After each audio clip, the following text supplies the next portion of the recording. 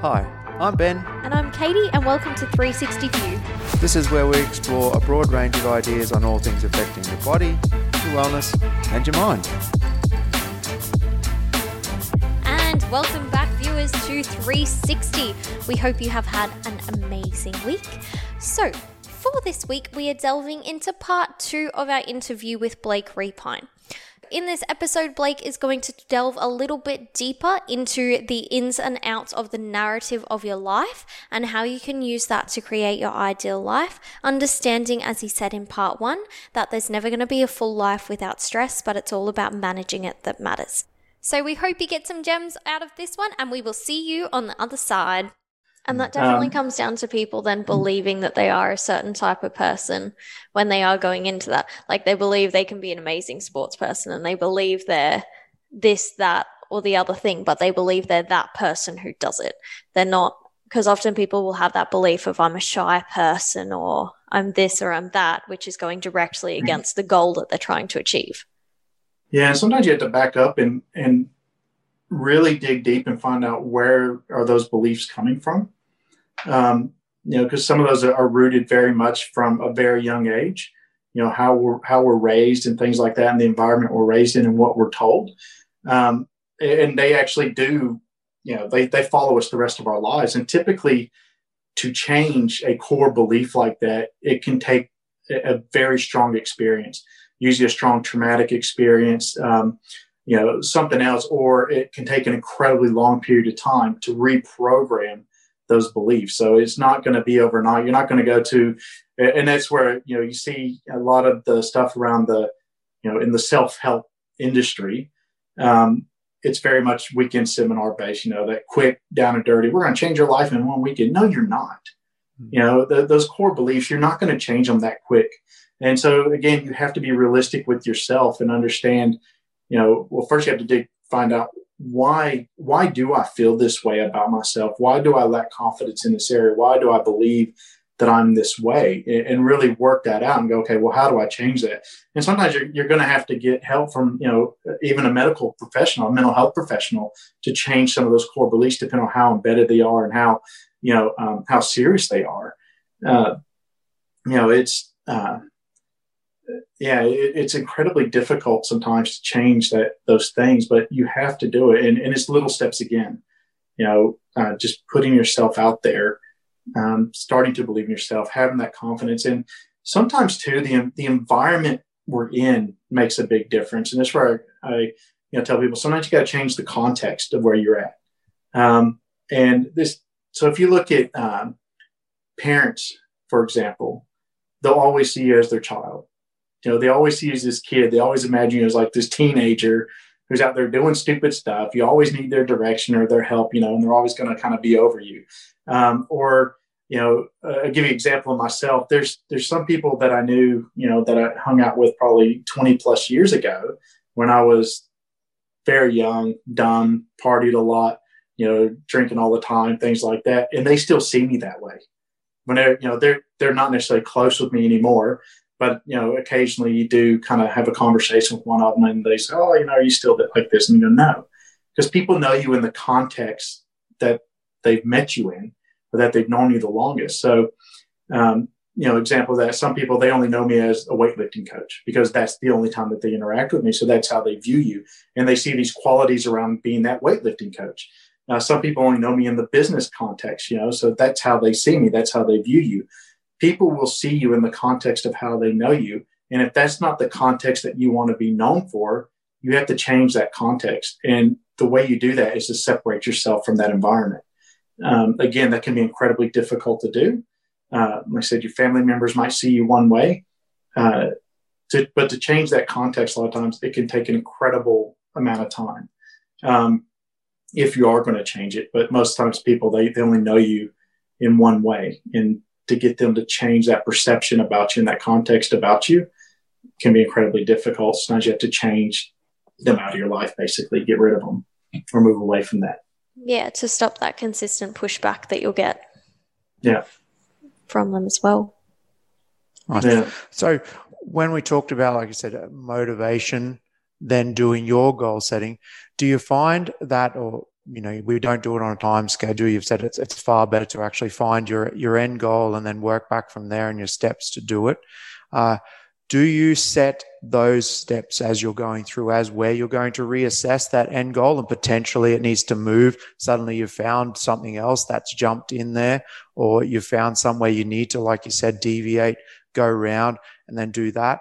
And then from there, do you do that for, like you said, do people do it for a work goal? Do they just keep it as a personal goal? Do we end up with two different pathways and we're trying to aim for a work or professional one and then a personal one? When you're working with someone or talking about that stuff, do you find it's better to try and nut them down and find that they've definitely got what motivates them and their end goal, or they're passionate about it? Do they need to split it? Do we need to say that one's got to be a personal and one's got to be a business or a sort of job or position role? First of all, just going back to my goals are time bound.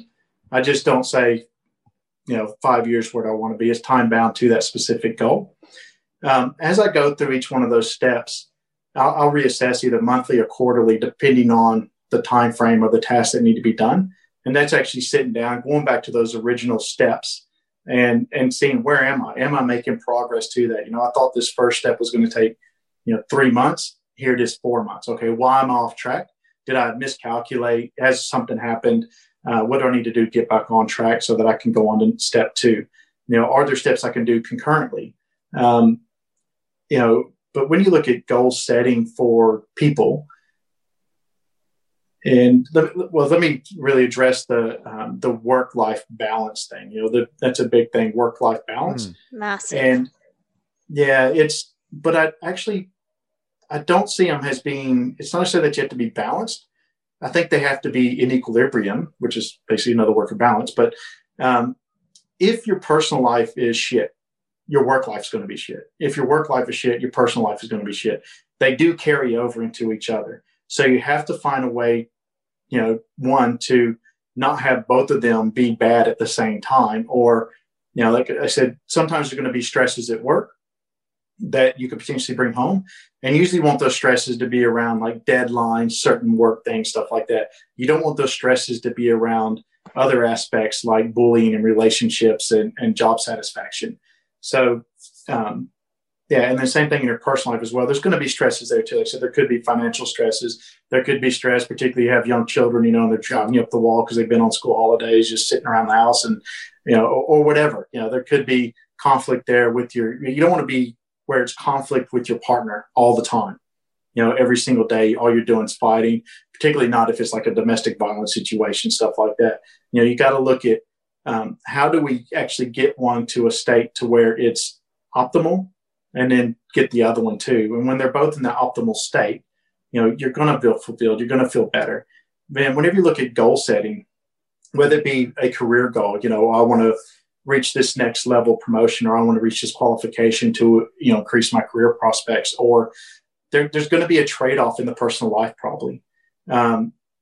Particularly at work, it might have to require you to take time out of your personal life to go to training, to do another qualification, to attend conferences or whatever, or to be more, I guess, network a bit more within the organization at different events and things like that, or representing the organization, whatever it might be.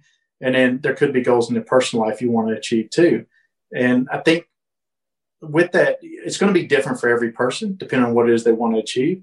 But you do have to take both aspects into account, whether you're career planning and setting goals for your work life or doing personal goal setting.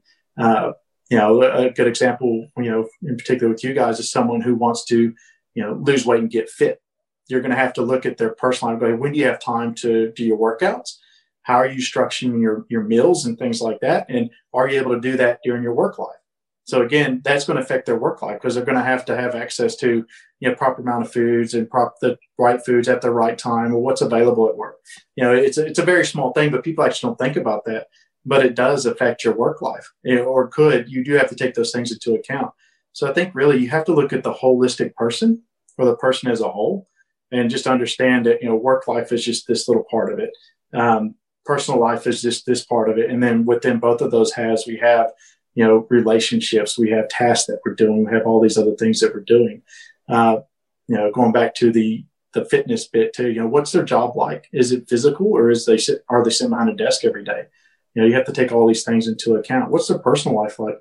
If they're not in a good relationship, that could be mentally abusive, that's going to affect their training ability. It's really going to affect their work ability. And again, and I've always taken the approach as a leader at work is to understand the whole person. I don't necessarily need to know all the facts that's going on, but I do need to understand what's happening in their life.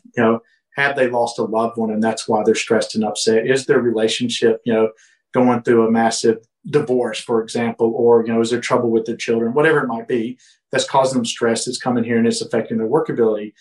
It gives you a reason. So it changes your approach or informs your approach to use with that individual, but it's never an excuse. So we can never use stresses in our own life as an excuse for bad behavior. And I'm big on that too. Yeah, it's a reason why this might be happening, but it's not an excuse why. We still need to correct that thing. But one of the ways we can correct that is actually going back and looking at these other factors that are causing this and helping them to address that or get the appropriate help to address that and then helping them through that. And I think being realistic, like you say, with those ones where you can definitely see there is a trade-off with your work or with your personal goal and what you're doing, and understanding that that's probably not going to work with what you're doing, and trying to work around it so you can make it as a set task, or it's measurable, or it's able to fit. It's no good setting yourself up with a goal or setting yourself up with somewhere you're getting to without knowing that those steps are going to have payoffs on either side. Yeah. And then going back to that too is you really have to understand from the individual, who are they doing this for? If you ask a lot of people, what's your driver? Why are you doing this? Who are you doing it for? Particularly if they have children, they'll say, I'm doing it for my kids. Okay, well, that's all well and good. And it's actually something that that Dan Withers at VitaFit in Rockhampton would say. He'd give the example, if you fall over, what happens to your kids? Who looks after them? So you kind of have to put yourself first. You have to do things for yourself. And it sounds selfish, and some people, they don't want to go there because it sounds selfish, but you have to be selfish. But then you look at everything you do in life. Why do you buy a house? Is it for yourself? Is it for everybody else? Why do you buy a car you drive? Is it for yourself or for everybody else? A lot of people, they want to do things for everybody else or to impress somebody else or to have this image of something that, they're potentially not. You buy your house for yourself. You buy your car for yourself. You're in a relationship with somebody for yourself and for that other person, not for anybody else. You're in a job that you want because it's what you want to do, not what somebody else wants you to do. And going back to that, so self is a big driver, and understanding self and why you're doing these things and who you're doing it for, and not doing it for anybody else but yourself. So you say people have found that they're in a little bit of a mess by now, listening to maybe their job's not right, their home life isn't right, maybe their fitness isn't there, their nutrition isn't there. So they have all of these things that are not optimal in every area of their life. What's realistic for them to be able to aim to change? If we're looking at an actionable number of goals or things that they want to change, because they're going to want to change everything at once, because if it's all terrible, why not make it all good? Yeah. So how do you find the big ticket item that's going to change the most? Like, how do you triage? I suppose it's probably bang for your buck. Yeah, so that's actually a good one. So first of all, I'm not advocating that, like, if you got into an argument with your partner this morning, don't go and pack all their shit up and move it out on the front lawn. Like, you might not be to that point just yet. Or maybe it is just enough to kind of get you to motivated to go do that, and you needed to. Or, go in and resign from your job. You have to be smart about things, first of all. One, it's everything is not going to be kind of in line and great all the time. It might be something pops up over here, you take care of it, something pops up over here, but it's just finding that balance throughout your life. That perfect stasis where everything is kind of just going and flowing, but eventually something's going to hit, the wall, and you're going to have to address it. And depending on, there's different levels of I guess, bad stuff that can happen. But if, let's say, your job's not right, your personal life's not right, whatever, you're not where you're at with your fitness, it's doing things in small increments. If you went and you try to change your whole life all at once, just like that, go quit your job, kick your partner to the curb, show up at the gym suddenly because you're going to do this, you're going to fail. So because you're trying to do too much at once. Typically people can only handle about 3 to 5 goals at a time. If you look at, something called span and control, they use it a lot around supervision. 3 to 7 people are the most you can effectively supervise at any one time. Same thing with goals too, 3 to 5 goals. And usually you want to have like 1 to 2 major goals and probably like 3 or 4 smaller goals sitting under that. That's about all you can effectively manage at a time and actually achieve them. If you try to do too much at once, you just end up chasing your tail. You're all over the place. So it's like trying to kill a fly with a shotgun. You end up with shots just everywhere, and you're probably going to miss whatever you're aiming at. But so you really have to step back and say, which one of these things matters to you most to fix first? And you can almost use the same kind of philosophy you do around debt. You have the snowball or the avalanche. So the avalanche is where you start at your biggest debt and you pay it off first and work your way down. The snowball is where you start at your smallest debt and you work your way up to the biggest debt. Same thing. You can either start at the smallest thing that you can change right now, get a quick win on the board. And that could be starting to work on your fitness. I'm going to show up at Vivid Movement and Performance every day. And I'm going to work with Katie and Ben, and they're going to help me, achieve my fitness goals. And that's a small thing. And then the next thing you go up to is, all right, now that that's going there, I got my fitness under control. I'm feeling better about myself. I'm building confidence. My weight's where I want it to be. My nutrition's doing really good. Now I'm going to go fix my, personal relationship, or now I'm going to go do something at work, that needs to be fixed there, address something. Or you could just say, I'm going to start with the biggest one first. The job's the number one, place of stress in my life. I'm going to go find a new job or change careers or, whatever it might be. And you start with the big one first, and then you start working down. But I'd say, that would really depend on the person. Again, what is it that they want to do? Personally, I would probably start with something, for self. So I would be the guy that would show up, if I felt like I was out of shape and, not that I would start on that first, start on myself first, because once you start feeling better about yourself, being more confident, you're thinking clear because you're eating well, you're a little bit fitter, then you can actually look at things a bit differently. Your perspective will change on things. You'll actually be able to address other stresses in your life a bit easier as you do that.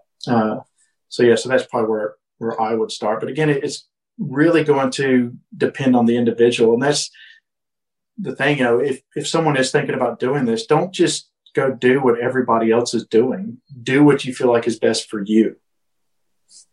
Yeah. So do you have any strategies for them to help find what they feel is best for them? And obviously there's the sitting down and thinking about it, but how to differentiate whether they're doing things for other people or for themselves. Because I think after so long of doing things for other people, people get caught in the trap of thinking, but it has to be for myself because I've done it for this long or this much. Yeah.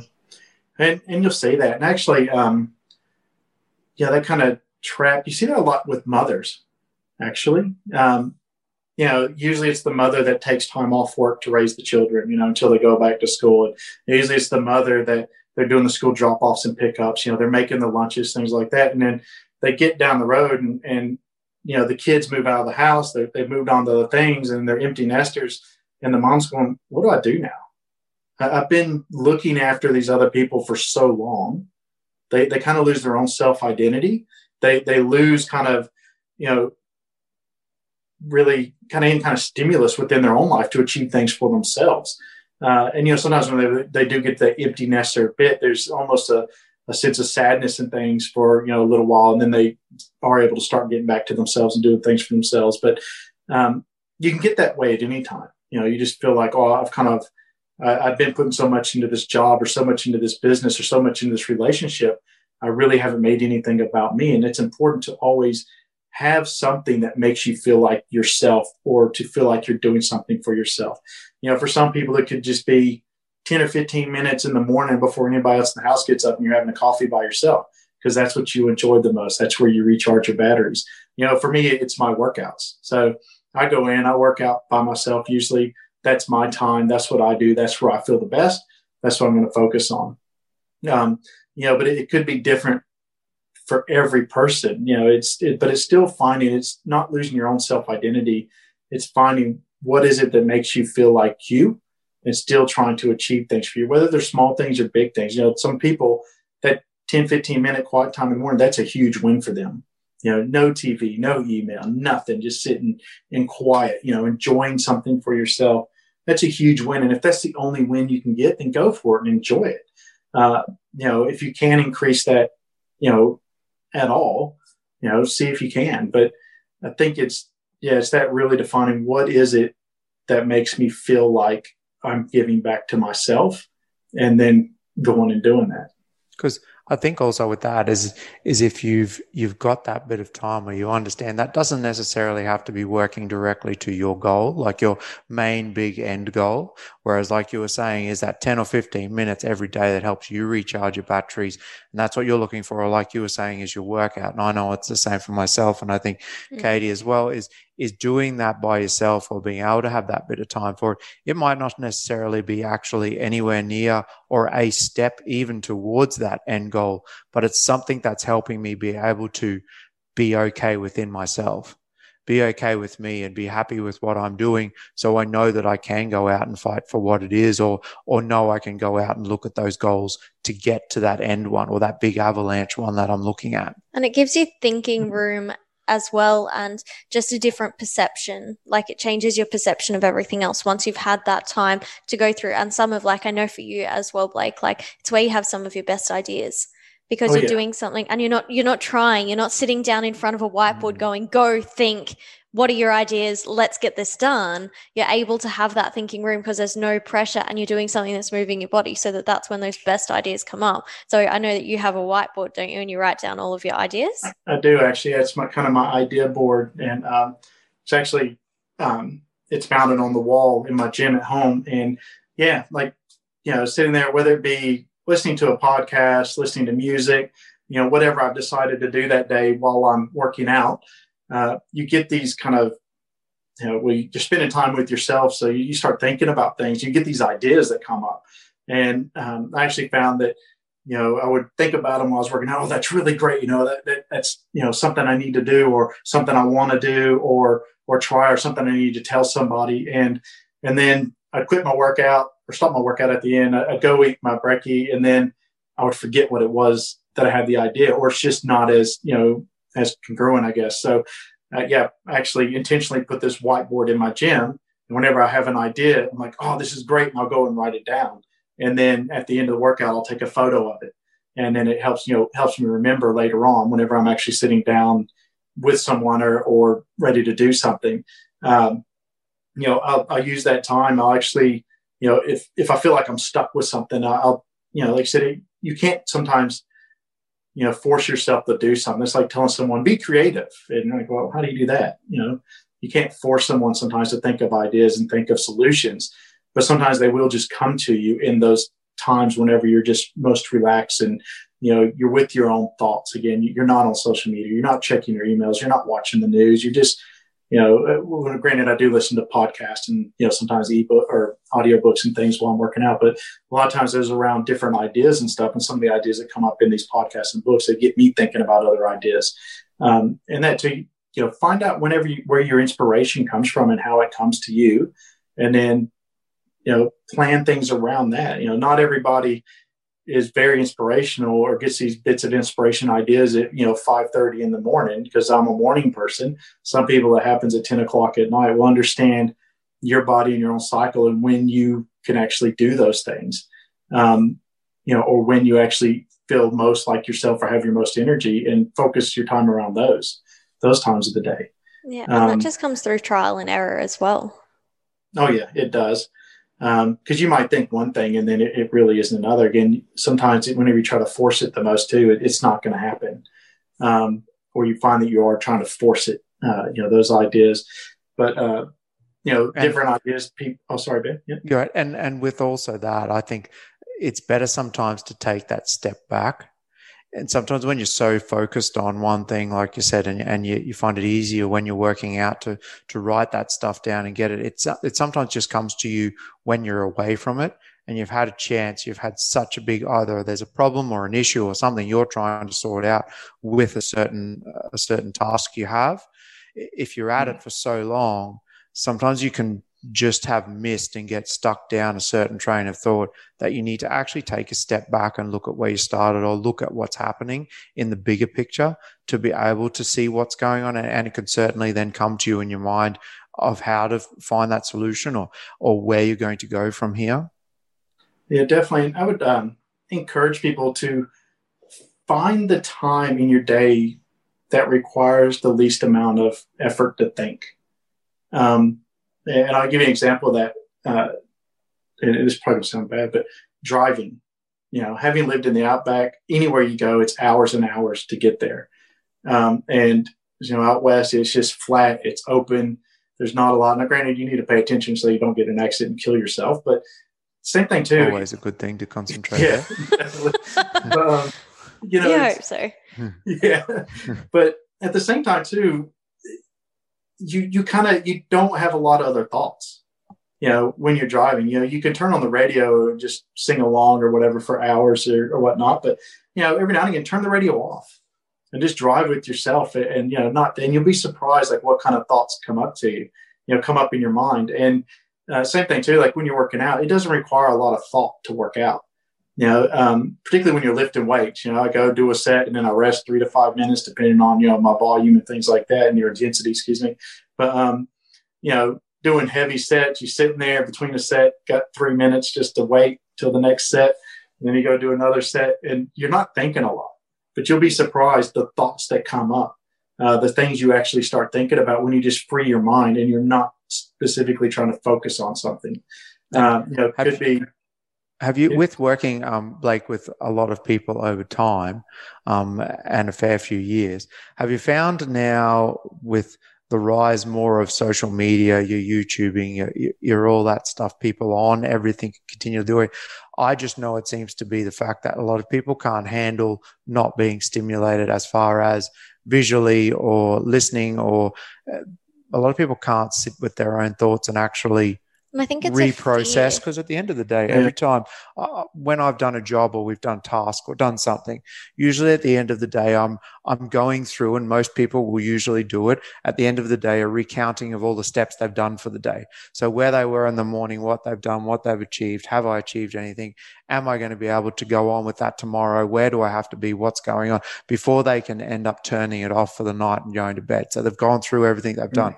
But the things in a lot of cases is people have been so pumped and we can't do it. You see it so much now as well in lines of where people are just on their phones, just flicking through all the time. I forget what it is now. We're almost like goldfish as far as a 2-second stimulation, 2 seconds memory before we've moved on to something else. So the thing is, I think it's a skill that people have lost a lot of, as well as to be able to be by themselves with their own thoughts and not have to have something continually pumped into them to think of, I've got to be doing something or I've got to know something. So like you say, if you are and you are struggling with it, is allocate that time. Like Blake said about, I think that's the best thing, is whether you're a morning or an evening person, set that time aside, find where it is that you can be by yourself or you can be quiet and not have to have. And like you said, if it's driving, if it's something like that, find that it's all right to do that. And sometimes the easiest way, I think, to ease yourself into that is to find something where you would doing something, either you're moving your body or you're driving. There's something else that you're doing without, and then take away any of that external stimulation. So like you might work out, which means that you're doing something with your body, but you don't have music on. Yeah. Which means that now you're thinking, but you're also doing something. Because I totally wouldn't suggest for someone to do brain surgery and be thinking about something else, unless you're very good. Unless you're very good. Unless you're amazing. It's second nature. All brains are the same once you've looked at a couple. With social media, though, it's really incredible, and that stimulus. So one of the things I like, first of all, is how the iPhone every Sunday, I think it is, it pops up and gives me like my weekly usage. Your screen time. Your screen time. Your screen time. And I always try to reduce that every week, whatever it is. But I think, one, it gives you a realistic view of how long you've actually spent on these things. But two, there's been studies that have been done around social media usage, and it's very similar to drug usage. So if they were to take that away from them, they're going to start having withdrawal symptoms. They really do. And it creates anxiety for a lot of people who are, they're addicted to social media. They have to be on it every single day. They have to check it, whether or not they're posting, they're checking it, they're reading it, they're going through, and doing those things. And whenever they don't have it, it's very similar to that withdrawal of not having that drug too. So it's actually approaching it from that aspect and going, well, it's not as easy sometimes as just putting that phone down for an hour, because you're going to experience some very real anxiety for yourself. And can I give you an example there, Blake? Yeah. There was a guy that I work with, and his wife is actually a teacher at a school, and there was a young girl that ended up being there. I think, I don't know how old, maybe grade 10 or something like that, 9 or 10, but she had left her phone at home. Well, she didn't have her phone with her, but she was actually that anxious and had that much anxiety of not having her phone that his wife gave her phone, locked it, and turned it off. And all she needed to have was just to be holding her phone with her for the day. So she just needed, while she was at school, to know that she had a phone. Wasn't able to turn it on, wasn't able to do anything with it. She actually gave her phone to hold on to it. Turned off with locked, like not able to unlock it or do anything with it. But it was just the anxiety of her not having, she had forgotten her phone at home, didn't have it, couldn't find, like she knew it was at home, didn't know where it was, but just the anxiety that built up from her not having a phone when she's used to having it all the time.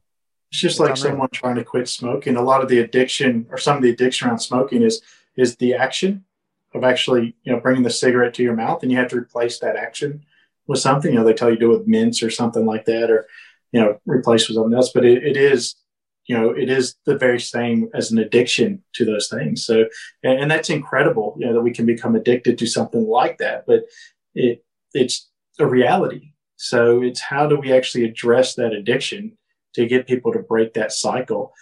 Those of us, I think, that were around before social media, that are, the ancient ones, it's probably a little bit easier for us because we know what it was like.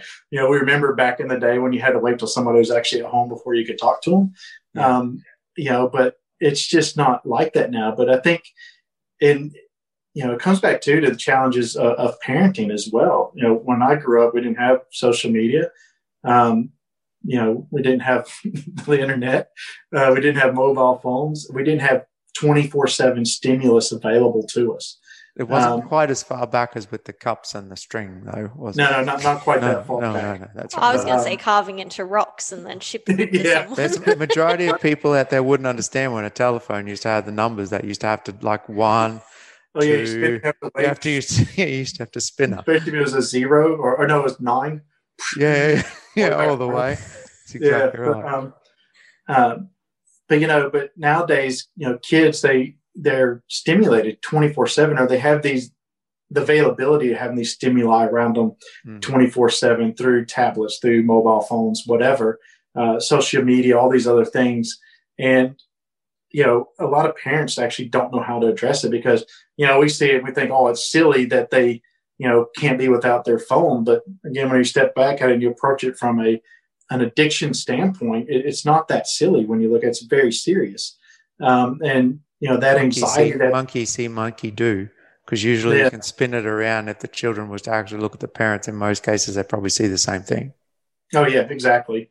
So, so that's an interesting one. I think it's going to be a big challenge, particularly, in probably the next 10 to 20 years, is how do we actually disconnect even more, as a society. I think that's something that we need to do.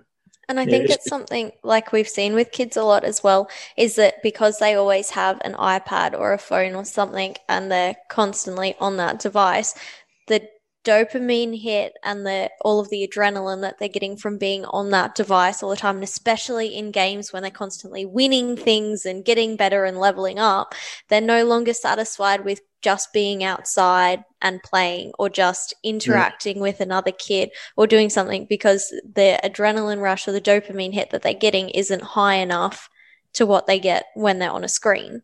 So all of a sudden that stuff's not good enough. So even just trying to make them get outside and do those things, they've been conditioned to be on these devices, so that then it's so much harder. So you're dealing with that withdrawal from that, plus then also trying to get them to do something that seems so much worse and it's going to be uncomfortable, like they'll sweat or there's bugs or like that's the worst thing in the world. Yeah, it's interesting. So, I guess the listeners or whatever don't know, I have a 9-year-old son, James, and when it was raining over the last few days, he's actually out in the backyard, like playing in the mud with his little soldiers, like digging in the mud, playing in the mud. You don't see a lot of kids do that anymore. You get some comments sometimes from people say, "Oh, that's so cruel to let them do that." Well, what do you mean that's cruel? He's playing outside. Yeah, it's just raining. He's getting wet. We let him take a shower too. He gets wet then too. But that's part of it. You get outside, enjoy nature, go on a walk, go on a hike. It's just incredible how many kids that are so sedentary. They come in to do a workout and they can't even do a proper squat. Or kids they can't do a push up or a pull up, and that's to me that's just incredible. We got to build some kind of physicality back into our lives. And it doesn't have to be extreme. Just to keep moving, just to keep healthy. But not only for physical health but mental health as well. Yeah, for sure. It's certainly a big struggle that we see, through gyms or through walking around and just seeing so many kids. I don't know if you remember. You would probably, Katie probably won't. But the movie. You remember the movie that had the alien? I seen one the other day on social media. Hence, they had where the alien jumped on the face. Remember the movie Sigourney Weaver with Alien? Yeah, Alien. And she jumps on it on the face, and they had a picture of her in the movie or someone in the movie with the alien on a face, and then they had a picture straight underneath it of what's different, and it had someone with a phone straight to their phone. They were just like looking straight at the face. It's like, this was something we were trying to get away from, yet this is something that we can't get enough of, and it's something I can't find at work. It's really hard to see where you got to spend 8 to 10 hours a day, like you're saying, on a screen with a computer doing something, and then we're trying to race home to spend another 2 or 3 hours of an afternoon on our phone or on another screen showing a different on another picture. screen doing when you've had other chance. And I think now that the COVID stuff is going on, and there's going to be a lot of more people working from either home for either a couple of days a week or